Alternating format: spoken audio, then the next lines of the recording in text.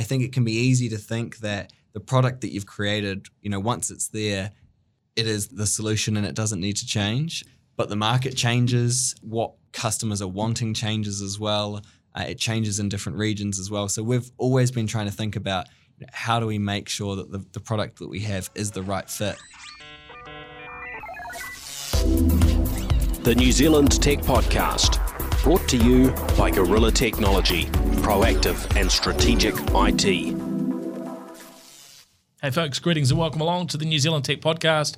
I'm your host, Paul Spain, and today we have guest Harry Flett joining us from Tracksuit. How are you, Harry? How you doing, Paul? I'm good. Good. Well, your first time on the show, so yes. We need to start out with an introduction of what do you do? Where do you fit into this big wide world of tech and startups in New Zealand? Sure. I currently lead product at Tracksuit, which is a brand tracking platform that was launched just over a couple of years ago now. And I come from a finance background, but have somehow ended up in this big world of tech and startups and SaaS here in Auckland. And I'm responsible for trying to figure out what we build and where we take the Tracksuit platform.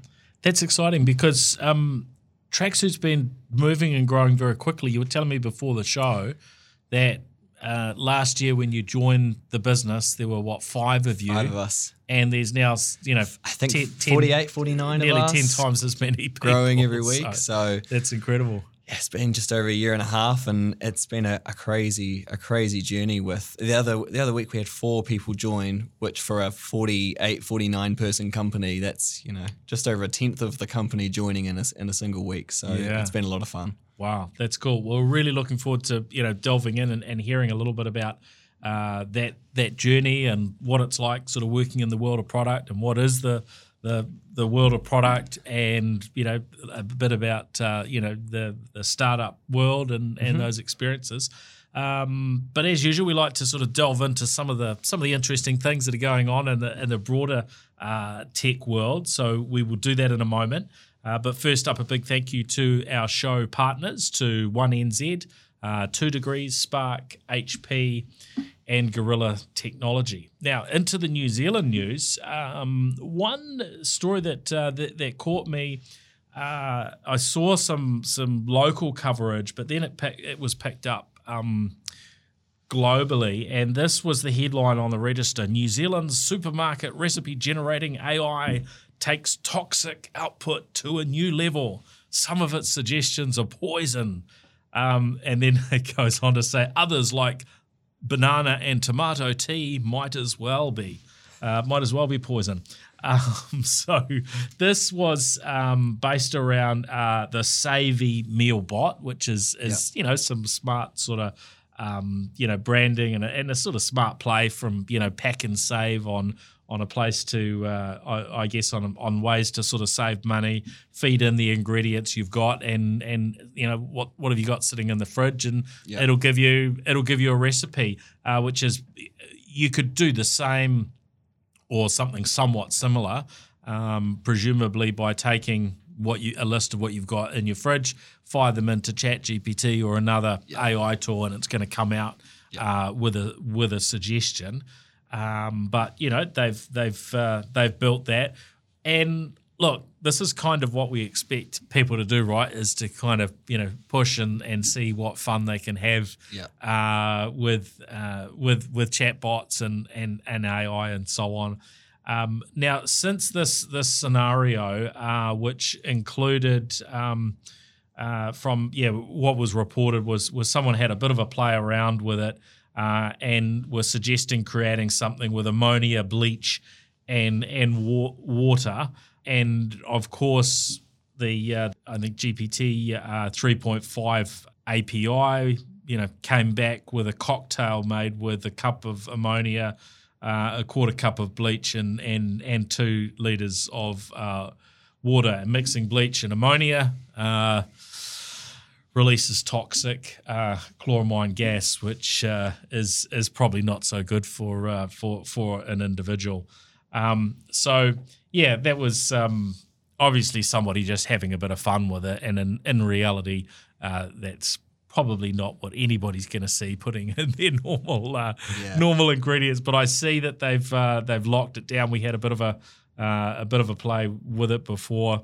What's your thought? I mean, as a branding person, this is, it's got a nice pack and save logo on it, and it looked very easy to use. And I guess the change they've made is you can't put in those dodgy ingredients now. You have to pick from a preset list. So yeah, I think the world of large language models and how fast we're moving in this space presents such a big opportunity to everyone. But there's a lot of risks as well. And like all of these tools, they are pretty open to attacks or bad actors trying to prompt a bad response out of them. So it definitely can be, it's a double-edged sword to play in this arena. Yeah, I mean, I wouldn't imagine too many people are taking it very seriously, and I can't imagine it doing, really doing any major harm to their brand. I wouldn't have thought, if any, really, because someone's just having a little bit of being a little bit cheeky with it. But these headlines, I guess, it's part of what sticks in people's minds about the trustworthiness of a brand. So I guess every little bit sort of maybe has some impact. What do they used to say? All publicity is good publicity. So I'm not sure if that's actually. I don't think that's actually the case. But I thought. Look, I like that we've got innovation, brands sort of doing fun things, experimenting with the technology. I would imagine if you kind of look at that grocery and supermarket sort of sector, that there's probably a whole lot of uses for artificial intelligence. And using of the large language models and the APIs that they can draw on. And I guess this was sort of something that came out of that they could, put public facing. Good stuff. Now, there's been a little bit of coverage around the South Island's last United video store apparently shutting down.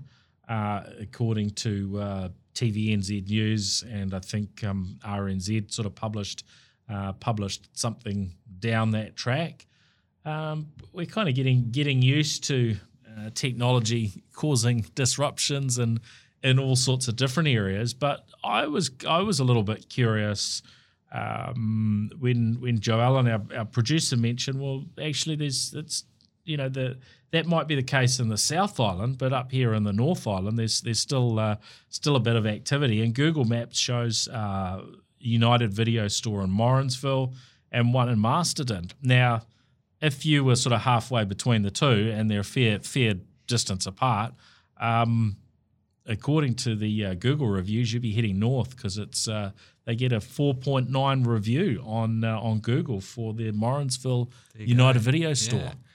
Are any of the other chains left? Video Easy, Blockbuster? Yeah, I'm not sure that there are in New Zealand. I think United Video is probably the one holding out. The main one left in NZ. But what do we got here? Video Easy wrapped up in their Ponsonby Road store about five years ago. So yes, that's the changing times, and there's so many lessons in there when you look at the possibility for disruption and what existing players should do, and of course Netflix had offered themselves for sale to Blockbuster, hadn't they? That's right. I think $50 million sort of back in the day, and then it wasn't too many years after that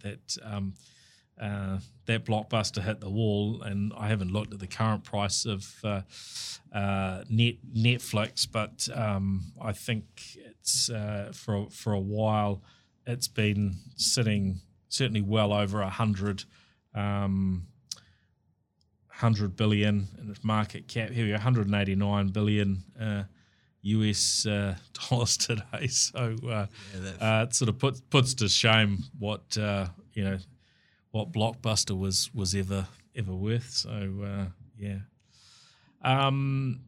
now this one sort of caught my attention was the Commerce Commission giving clearance for Microsoft to buy Activision, and so this is about Microsoft acquiring a gaming company that makes Call of Duty, World of Warcraft, and so on. It's kind of fascinating that with an acquisition like this, that they actually have to go out and get the approval in the markets in which they operate. And I read something somewhere else saying that Microsoft had the approval in something like 49 different markets. But there's still a little way to go. I think the UK that was kind of the main one that that I'd seen that was sort of pushing back. So you could have 98% of the world saying yeah that's fine, and a regulator and if it was if it was the other way and it was New Zealand, then Microsoft might have said, fine, screw you. We just won't do business in New Zealand. Yeah. Do you think they'll do that for the UK? I think the UK is a really big market, so I think they've got a bit of work to cut out for them to see if they can pull it off. It is quite quite fascinating, these scenarios. So and there's been some coverage again on. And we've talked about this, probably more than once in the past, around how under the Fair Trading Act that what was Vodafone New Zealand got sort of slapped down for how they branded their coaxial fibre service, which was FibreX, and a big fine, $3.675 million for that one.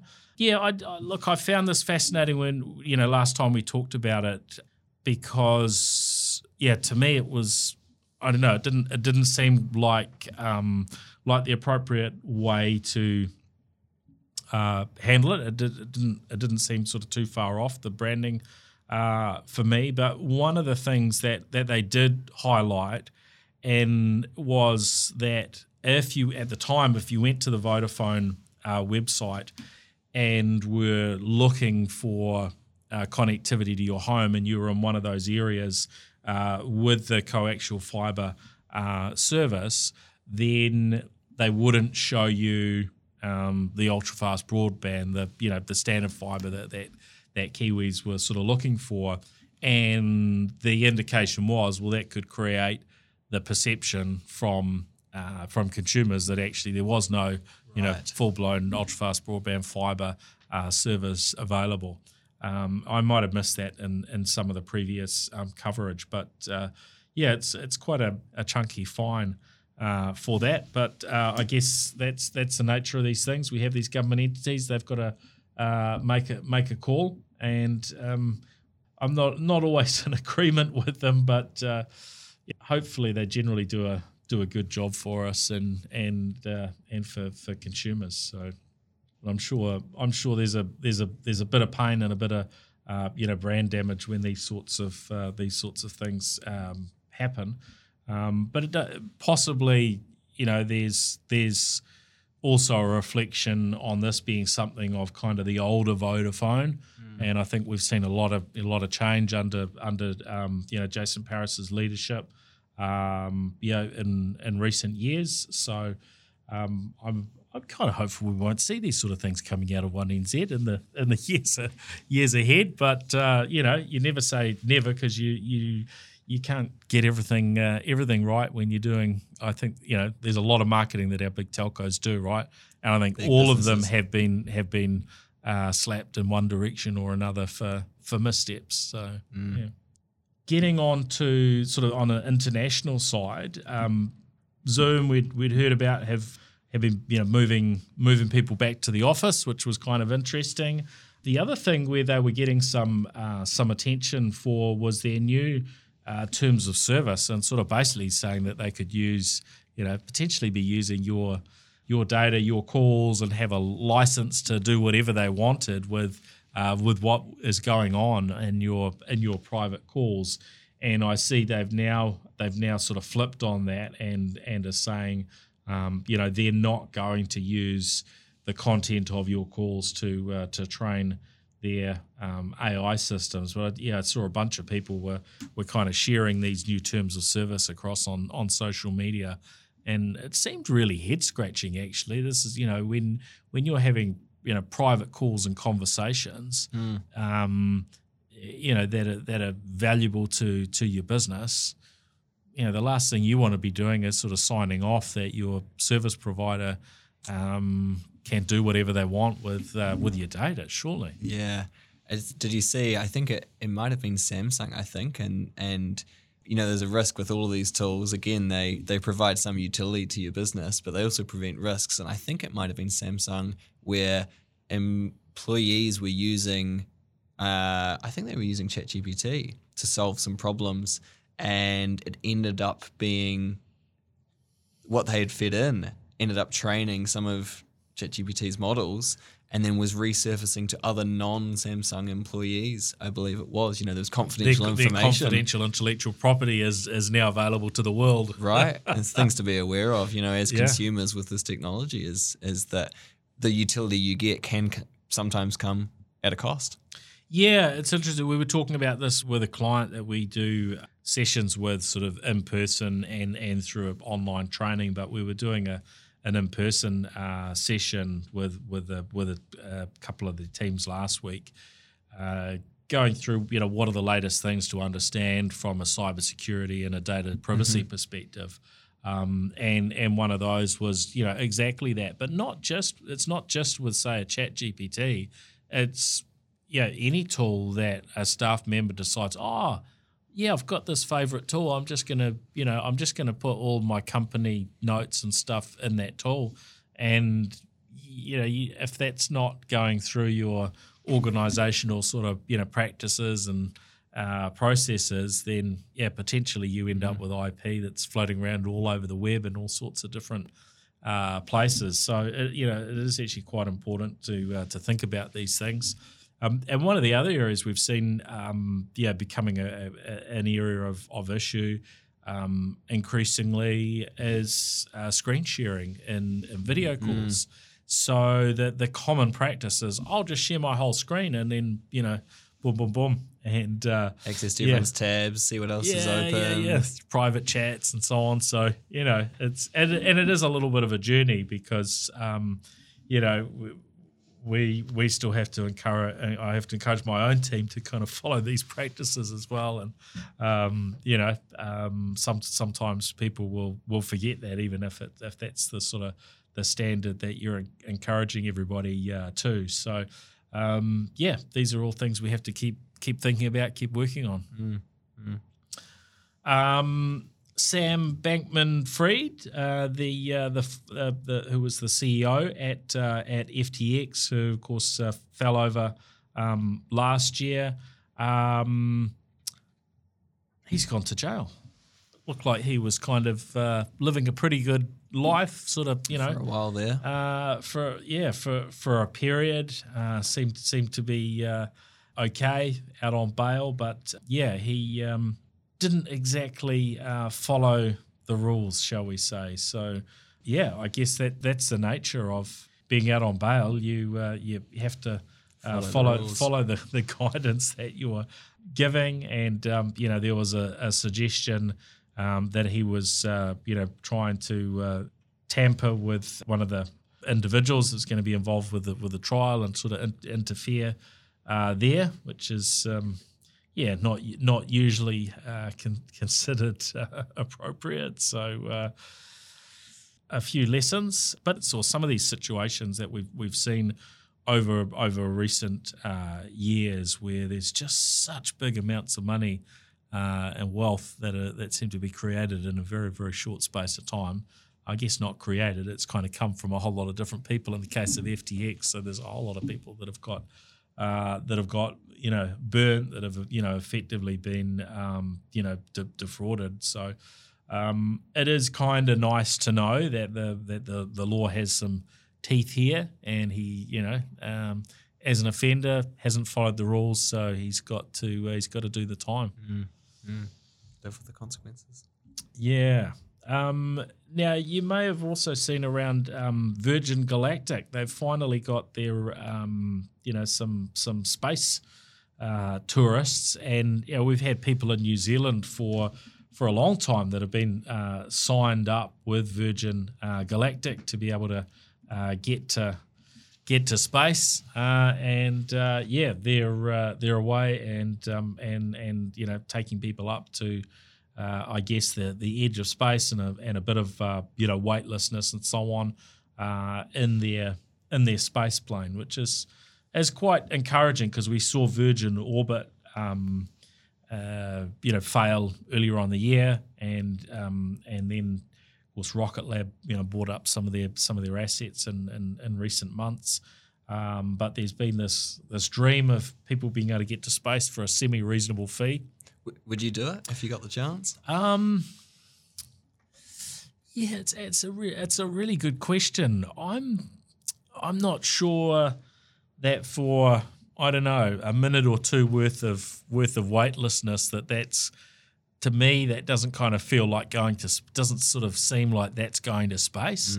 It seems like you've got to go a little bit further, and I'm unlikely to be able to afford a ticket on a Falcon 9 up to the space station or anything like that anytime soon.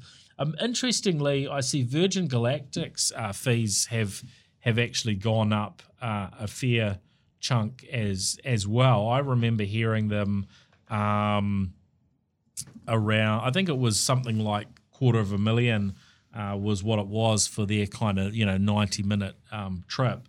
But it's according to the latest thing I've read, it's now up to $450,000, US dollars. So, we're heading in the direction of $750,000 for a 90-minute trip. It's expensive. Yeah. What's the view from where they get from up there? Do you see much? Or is it more the weightlessness they're experiencing? Yeah, I mean, I think you do get a view, but I guess, and what we've got, now is we've got 3 companies that are that are competing to take people either up to the edge of space or into orbit, and from with SpaceX. So we've got some options, but yeah, it is big bucks. How about you? Does this sort of thing interest you? I think it does in the future, but I think like everything, things will get safer, things will get cheaper and more affordable. They'll get more predictable, and then in the future, I can see myself doing something like this. Maybe not at those price points, but sometimes depends what inflation does, right? Yeah. But yeah, look, I think we are getting into a time where the cost of putting anything in space is coming down. It is. And yeah, as you say, it's going to get safer, and there's that sort of confidence that builds as these things become more and more sort of, I'm not sure it'll become pedestrian quite anytime soon, but very, very, very, very safe, and something that's done regularly. But, we still do see oddities and safety issues when it comes to space. And so, yeah, there's a recognition that there's a fair bit of risk, and these things still aren't that easy. Getting easier, but they're still not so easy. It's been interesting actually looking at the stock prices of some of these different firms that are involved in the space sector, and because you've got the scenario where SpaceX stock isn't sort of publicly traded, and they're far and away so much bigger and more successful than anyone else. I guess people are looking at all these other stocks. I see what is it? Looks like about probably 1.8 billion in New Zealand dollars would be the market cap for Virgin Galactic. So yeah, these companies that aren't necessarily doing a huge amount of business at this point in time, often actually end up as pretty pretty valuable entities. So yeah, it is quite a interesting area to watch, and it's great seeing some Kiwi companies as well, and in the space with Rocket Lab, and Dawn Aerospace as well. So it's great to see some Kiwis that, we're not getting left behind in this race. Yeah, do you find it inspiring just, seeing their successes and what they're achieving? It's great seeing, again, NZ get a place on the world stage and some recognition for the hard work that a bunch of Kiwis are doing, not getting left behind. Yeah, definitely. Yeah, no, I think super exciting and really encouraging. Well, let's jump in, Harry, and hear a little bit about what you do. So you're product lead at Tracksuit. This product term, maybe you can describe to listeners that aren't so familiar. What is a product lead or a product manager or a product owner? What are these roles all about? You find at these businesses there is some wicked talent both in engineering and both in design, but half of the challenge is actually figuring out what problems to solve or how far down a certain path you go. So I think of the role of product as channeling the voice of the customer, channeling the voice of the business and figuring out the overarching strategy, and then working with the engineers and designers to bring some of that to life. So I say my job is to say no to 95% of things and say yes to the right 5%. And the way that you do that is you talk to customers every day, you talk to the business, and you keep close with the people who are doing the building, the engineers and the designers, to figure out how you tackle it. But a lot of different organizations have different takes on the role of product. I think for some people it can be a role as a project manager where you've already promised something, yes, and it's about delivering what you've promised. Yep. I think really good product is where you're given the space to figure out what are the problems that you should be solving and the opportunities you want to be playing. And there's as much to the discovery side of things, figuring out what to build, as there is actually going and building the thing. Yep. So maybe to sort of, I guess, provide some context, run listeners through, what Tracksuit is and what you're all about. Yeah. And then it'd be interesting to hear, a little bit more about how you make it all happen. What product looks like here. Yeah.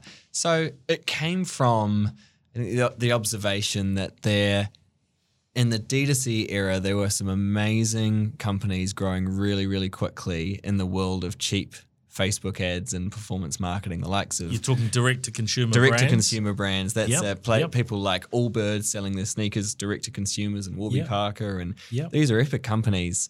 But I think what we've seen is that these companies can grow really fast initially. Yep. And then that growth can plateau. And the way we think about that is that as a business, you have a responsibility to sell and market to the consumers that are wanting to buy right now, the existing demand, but you also have a job to grow the future demand that's out there. Of course, it's very tempting to focus on the existing demand that's right in front of you and try to convert that.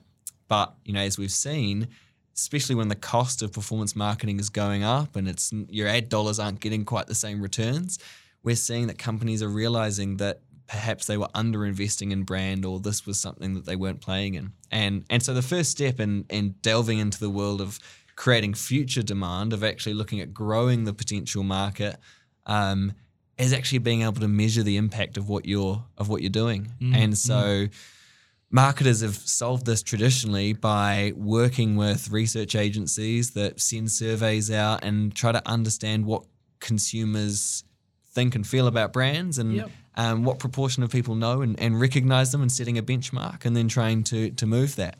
The only problem with that is it can be prohibitively expensive. And so what we've done is we're not reinventing the wheel. We're doing something very similar to a lot of really big, successful businesses out there, but we've turned it into a SaaS solution. So we've slimmed it down, we've automated it, and we've turned it into something that's hopefully beautiful, affordable, and always on. And so it gives marketers the powers to actually measure the progress they're making in this world of brand and how they're growing that future demand.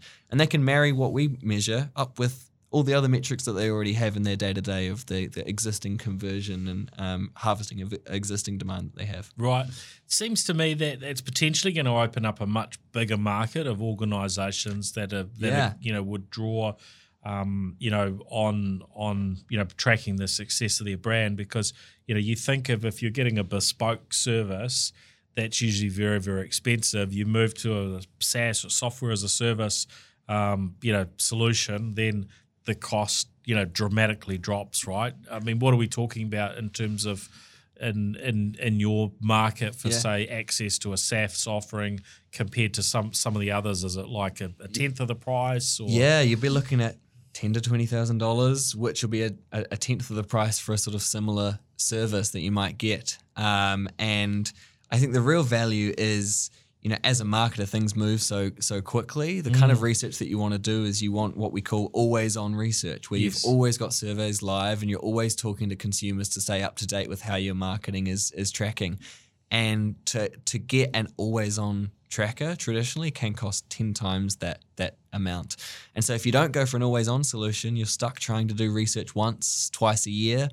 And that can be really hard to measure your progress as a marketer just with these one-offs every now and then. And so, we've taken this always-on solution and tried to make it a lot more affordable. And you're right. The reason we came about was that previously Unavailable and TRA, they were our founding partners. TRA is one of these market research agencies that have done this sort of brand research for a long time, playing with much bigger players. And then on the other hand, they joined forces with Previously Unavailable, who they're a venture studio. They work with a lot of small emerging brands. They've been working with the likes of Arepa, AF Drinks. And what they found was that a lot of these smaller brands didn't have access to anything that could help them quantify the way they're growing their brand. And a lot of these are really brand-led companies, the likes of Arepa. Like, they've really been leaning into their image and their perception and really driving that with consumers, but they just didn't have an option to go for. And so it was the combination of the recognition of that problem with smaller brands not having access to a solution, combined with the research experience of TRA, who said, hold on, there's parts of this process that could probably be automated and slimmed down, and maybe the two could meet in the middle and find something to kind of open the market up. Yeah. Oh, that's really exciting. So we talked at the beginning. You've had some incredible growth at Tracksuit. So fun journey. How did you end up getting into this product lead role? Yeah, it's a really interesting one. The journey to product, I think, is never a linear path. There's not a university degree that will take you into the role. Even starting out, it can be tough to find junior roles. Typically, people jump around and try a few other things, and I find the best product managers are those that have tried to do a lot of different things and can bring those different perspectives into the role. So I came from Crimson Education, where I worked there for a few years and helped set up their online high school, and there I really got a crash course in growth and startups from Jamie Beeden, who's one of the best, learning all things technology, marketing, sales, working with customers. And I'd have had enough exposure to a lot of different parts of growing a startup that I wanted to choose one and narrow down. And it just so turned out that when Tracksuit was looking for someone to come and run product, what they didn't want was someone that had a tried and true process of kind of running a product. It was someone who had enough exposure to a lot of different areas and that was a generalist and could build a good, strong commercial case for the things that you were building. And so I stumbled upon Connor, and actually, who's one of the co-CEOs and co-founders, came to him for life advice more than anything and said, look, I've done a little bit of everything.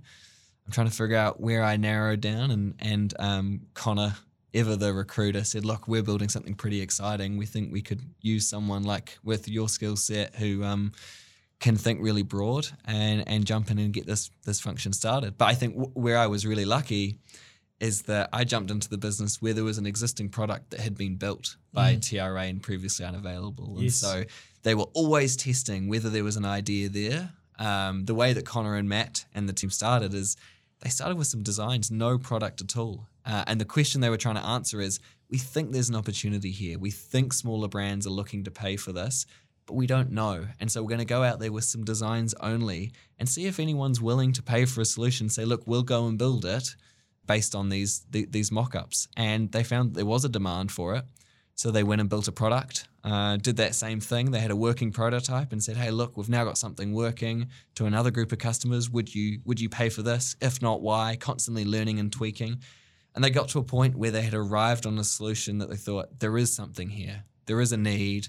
This product is solving that problem. It's time to actually bring the development of this in-house and run with it. And it was at that point that I joined along with a couple of engineers. And so I was sort of gifted this holy grail of a product really that had been built so well and said, right, now try and grow this thing and take it from here. Yeah. And that was my journey into Tracksuit, which was only March last year when there was 5 of us. Yeah, that's great. And on the Crimson education front, I mean that's been a fairly fast growing and exciting journey Absolutely. as well, right? So, was it helpful bringing that experience into the role with Tracksuit? Yeah, I helped bring. I worked with some of the team at Crimson to get their online high school set up, and that was a real whirlwind in the sense that it launched just during COVID, which was when a lot of learning was moving online. Yes. A lot of people didn't have a lot of expertise in this space. And coincidentally, it just so happened that Crimson had been thinking about this space for a long time. And as they pulled the trigger and said, yep, let's do this thing, COVID happened, people were forced online. And so we found that, we were growing really, really quickly, and there was a lot of lessons learned kind of getting that online high school off the ground and scaling that really quickly. Startups are their own tricky beasts. And so, that was definitely kind of my first rodeo, and I had a blast with them. Yep. What, of those learnings have sort of stuck with you as things that might be useful to listeners or to others? Yeah, there's probably a few things. I would say being really clear on the problem you're solving is one. I think in these spaces, there's so many opportunities to do so much good work. I think it's always coming back to what is the problem that we're solving? Because you'll find tangential problems to solve as you dive into these spaces. So it's always coming back to, what are we solving? I think the other thing that, I reflected on a lot is the importance of building a strong culture, and this was something Crimson thought about, and so that I've tried to take into Tracksuit as well, which is to build these businesses, you've got to attract top talent, and top talent go to places where it's a great place to work, and I think it's made me realize how important that is. Yeah, definitely. It can be really hard to find the right talent too, right? It can. That's the challenge. And then, in New Zealand, we've got that challenge that the pool is only so big, right? Right. And we've tried to build, we've taken a bit of a stance and said, look, with everyone being remote, we're actually going to try and build a kind of office-first in-person business. And you're seeing a lot more companies actually make that decision as well and say, remote definitely has its benefits, and there is a time and place for it, and flexibility is great. But there is also a lot of benefits to being in the same room, especially when you're growing really quickly. And so we've built a flexible workplace at Tracksuit, but we've also trying to build it in a way where people actually do want to come in and spend time together. And we've found that to be working really well as a fast-growing place. Yeah, it's quite an interesting one to tackle, isn't it? Because for different roles and different individuals and different localities, you end up with not necessarily everybody wanting to go in exactly the same direction, but there's something often that is achieved in person that doesn't necessarily happen over a video call. And it's funny seeing how things swung to fully remote during COVID, and then everyone's been navigating this decision of how do we think about remote work now that COVID's, touch wood, started to settle down. Yep. And I don't think there's a right answer. Different policies will work for different organizations and for different people. But sometimes there's nothing more valuable than overhearing a conversation in the office and realizing that someone's working on something that you're also working on and combining forces. And it's that sort of spontaneity that you sometimes lose when everything's scheduled down to the T of you have to meet on Zoom or Google Meet to actually chat, rather than kind of the spontaneity of bumping into people around the office. So what percentage of the team, the tracksuit team, are in Auckland? We have the majority of us are in Auckland. We've got about 10 or so in Sydney, a couple in the US, and 1 or 2 again in the UK. But I'd say about 35 of us are here in Auckland. And we do have a couple of remote staff, but the way that we've positioned it is they come actually up to Auckland regularly and spend time with everyone in person before going away. But for those in Auckland, it doesn't mean they're in the office every day. We've got people that come in 2-3 days a week. But we did an office survey recently while we've been trying to figure out, we've been relocating offices, trying to keep up with the growth. That's got to be a challenge. Oh, it is an ongoing challenge. Yeah, it's a great problem to have, but you're kind of shifting from office to office, trying to keep up with the growth. But we did a survey with the team and said, what days do you enjoy coming into work? Because we know not everyone's in every day. Yeah. And strangely enough, the days that came back were Monday and Friday, which are not the days normally that people want to come to the office. That's when you want to start your week slow and kind of start your weekend early. But we found we had the opposite. People liked some focus time in the middle of the week, and they liked the social side of coming together with their colleagues at the start and the end of the week. And we had 100% agreement in that survey. The team that we were working with on kind of the office fit out said they'd never seen a company where there was complete agreement that Mondays and Fridays was the best days to come in to the office and spend time with their colleagues. Oh, that's really interesting. It's good. You've obviously got that cohesiveness as a team, and that's working really well. And within Tracksuit, with growth at that sort of pace, what have you found the most sort of interesting learnings through that? I think it's that hiring takes so much more time than you think. And when you're small and you don't have a dedicated recruitment team, the people that are doing the building of the teams, of the product itself and of the business, we're also all simultaneously trying to do the hiring.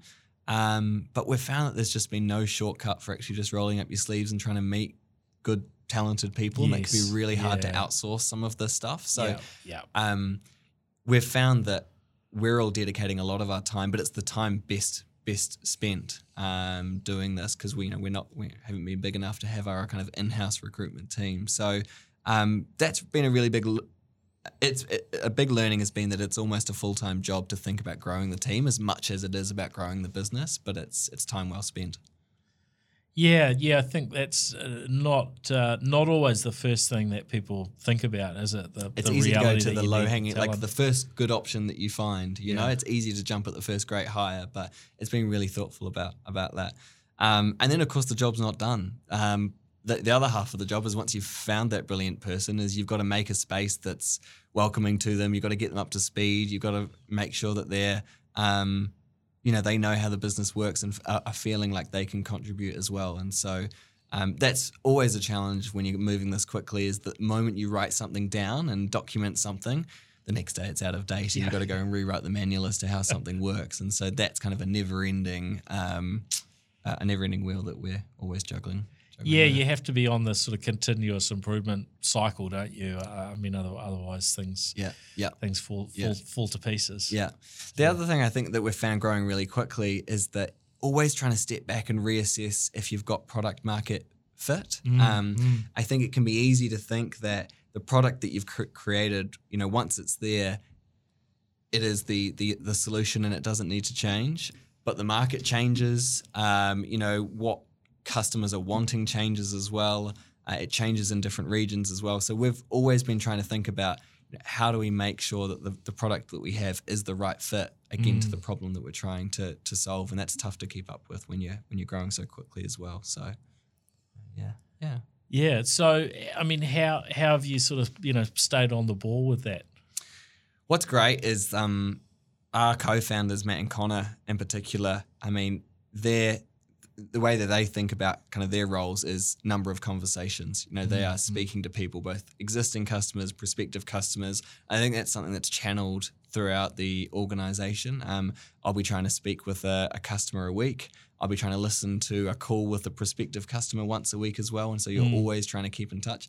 Yep. I think I always step away from those conversations with customers understanding, I didn't think that thing was a problem, but turns out, when that user on the other side of your piece of software is sitting there in their day job, there is some friction there, or there is a pain point that you didn't think existed. And so you always come away from those conversations realizing that there is something to work on. So I think there's no shortcut to just sitting there speaking to customers. You just have to do it. And sometimes not trying to lead them to the answer as well. I think the most telling conversations, and one of the most enjoyable parts of my job, is actually asking people, why did you buy Tracksuit? And how are you using it day to day? What's prompting you to log in? When you log in, what do you do? Yep. You might think you know the answer to those things, why they bought and what they do when they log in, but hearing them explain it can open up a whole world of, I didn't realize that you were using it in that way. That's so interesting that you're trying to achieve that outcome with this data. And so it's those conversations that can be really fun and rewarding and keep you close. Yep. Oh, that's really good. Well, it sounds like there's plenty to keep you busy and engaged, and it's a pretty exciting time at Tracksuit for the whole team.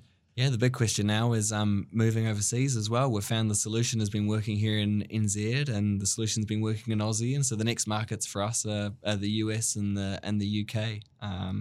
And so that's where we're kind of gunning towards over the next 12 months. Oh, that's exciting. Well, definitely, wish you all the best on that next phase with the business. That's really good. Now, if people are wanting to find out a little bit more, maybe they're thinking, "Oh, Tracksuit's the next company I'd like to work for." Yeah. Where do people go and have a look? I might regret doing this, but I'm always happy for people to email me personally. Again, spending time meeting people is one of the most important things we can do. So one, they can email me personally, Harry@, gotracksuit.com. Yeah. Super easy, but otherwise our website, gotracksuit.com, is the place to go, and there's a careers page there and more information about a company. And the other thing is you'll find us on LinkedIn. With a company that's been very focused on brand, we're thinking about our own brand. And so with a name like Tracksuit, we've actually given everyone our own tracksuits to wear. And so you'll find us very active on LinkedIn, posting photos and some tracksuits that you can go and see. Our tradition is every time someone new joins the team, we'll take a photo of them in a tracksuit and put it on the company LinkedIn page and say, look, here's Paul who's just joined the team in his new purple tracksuit. So you can find us on LinkedIn of all places as well. Yeah. And just to avoid any confusion, I haven't joined the team at this point. We can get you a tracksuit though if you'd like one.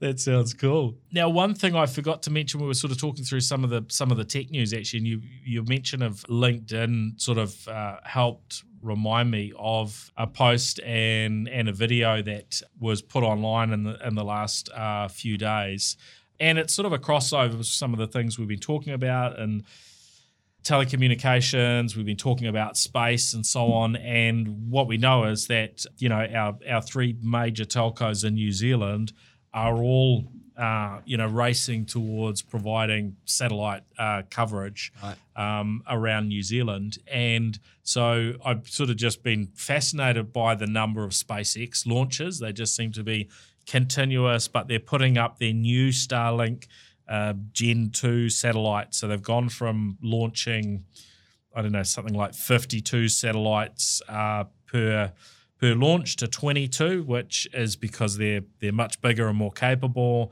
And my understanding is these new satellites are the cellular, capable ones. So that's happening. So they're just rolling them out, so fast. I haven't kept track with how many of them, are up there now, but that's what, One NZ are going to be using for their coverage. And then we've had Link, who are going to be providing the capabilities for 2 Degrees and Spark. And 2 Degrees posted, it was probably about a week ago actually, that they've done their initial trial, or they've done a trial or a test in the Hanua Ranges near Auckland, and have actually done a satellite voice call. So it's coming together in the background, and it won't be, hopefully not a million miles off before, as Kiwis, we can get access to, to that much broader coverage, which will start with texting, because there won't be, consistently satellites with the cellular capability, over us all the time. And it will be very interesting actually to see that difference between what 2 Degrees and Spark can get with Link, and then probably rolling out a smaller, much smaller sort of number of satellites, presumably to what Starlink does. But Link and 2 Degrees, I guess, get a little bit of a feather in their cap for doing this initial voice call recently. So I think it's really exciting to see this sort of technology, happening and coming to New Zealand, very, very quickly comparatively to a lot of parts of the world. The announcements are very close to the forefront. So very cool. Well, a big thank you for coming on the show. Really appreciate it, Harry Flatt. Also, a thank you to our show partners, to Gorilla Technology, HP, 2 Degrees, Spark, and 1NZ for their support of the New Zealand Tech Podcast. We will, of course, be back again with another episode next week.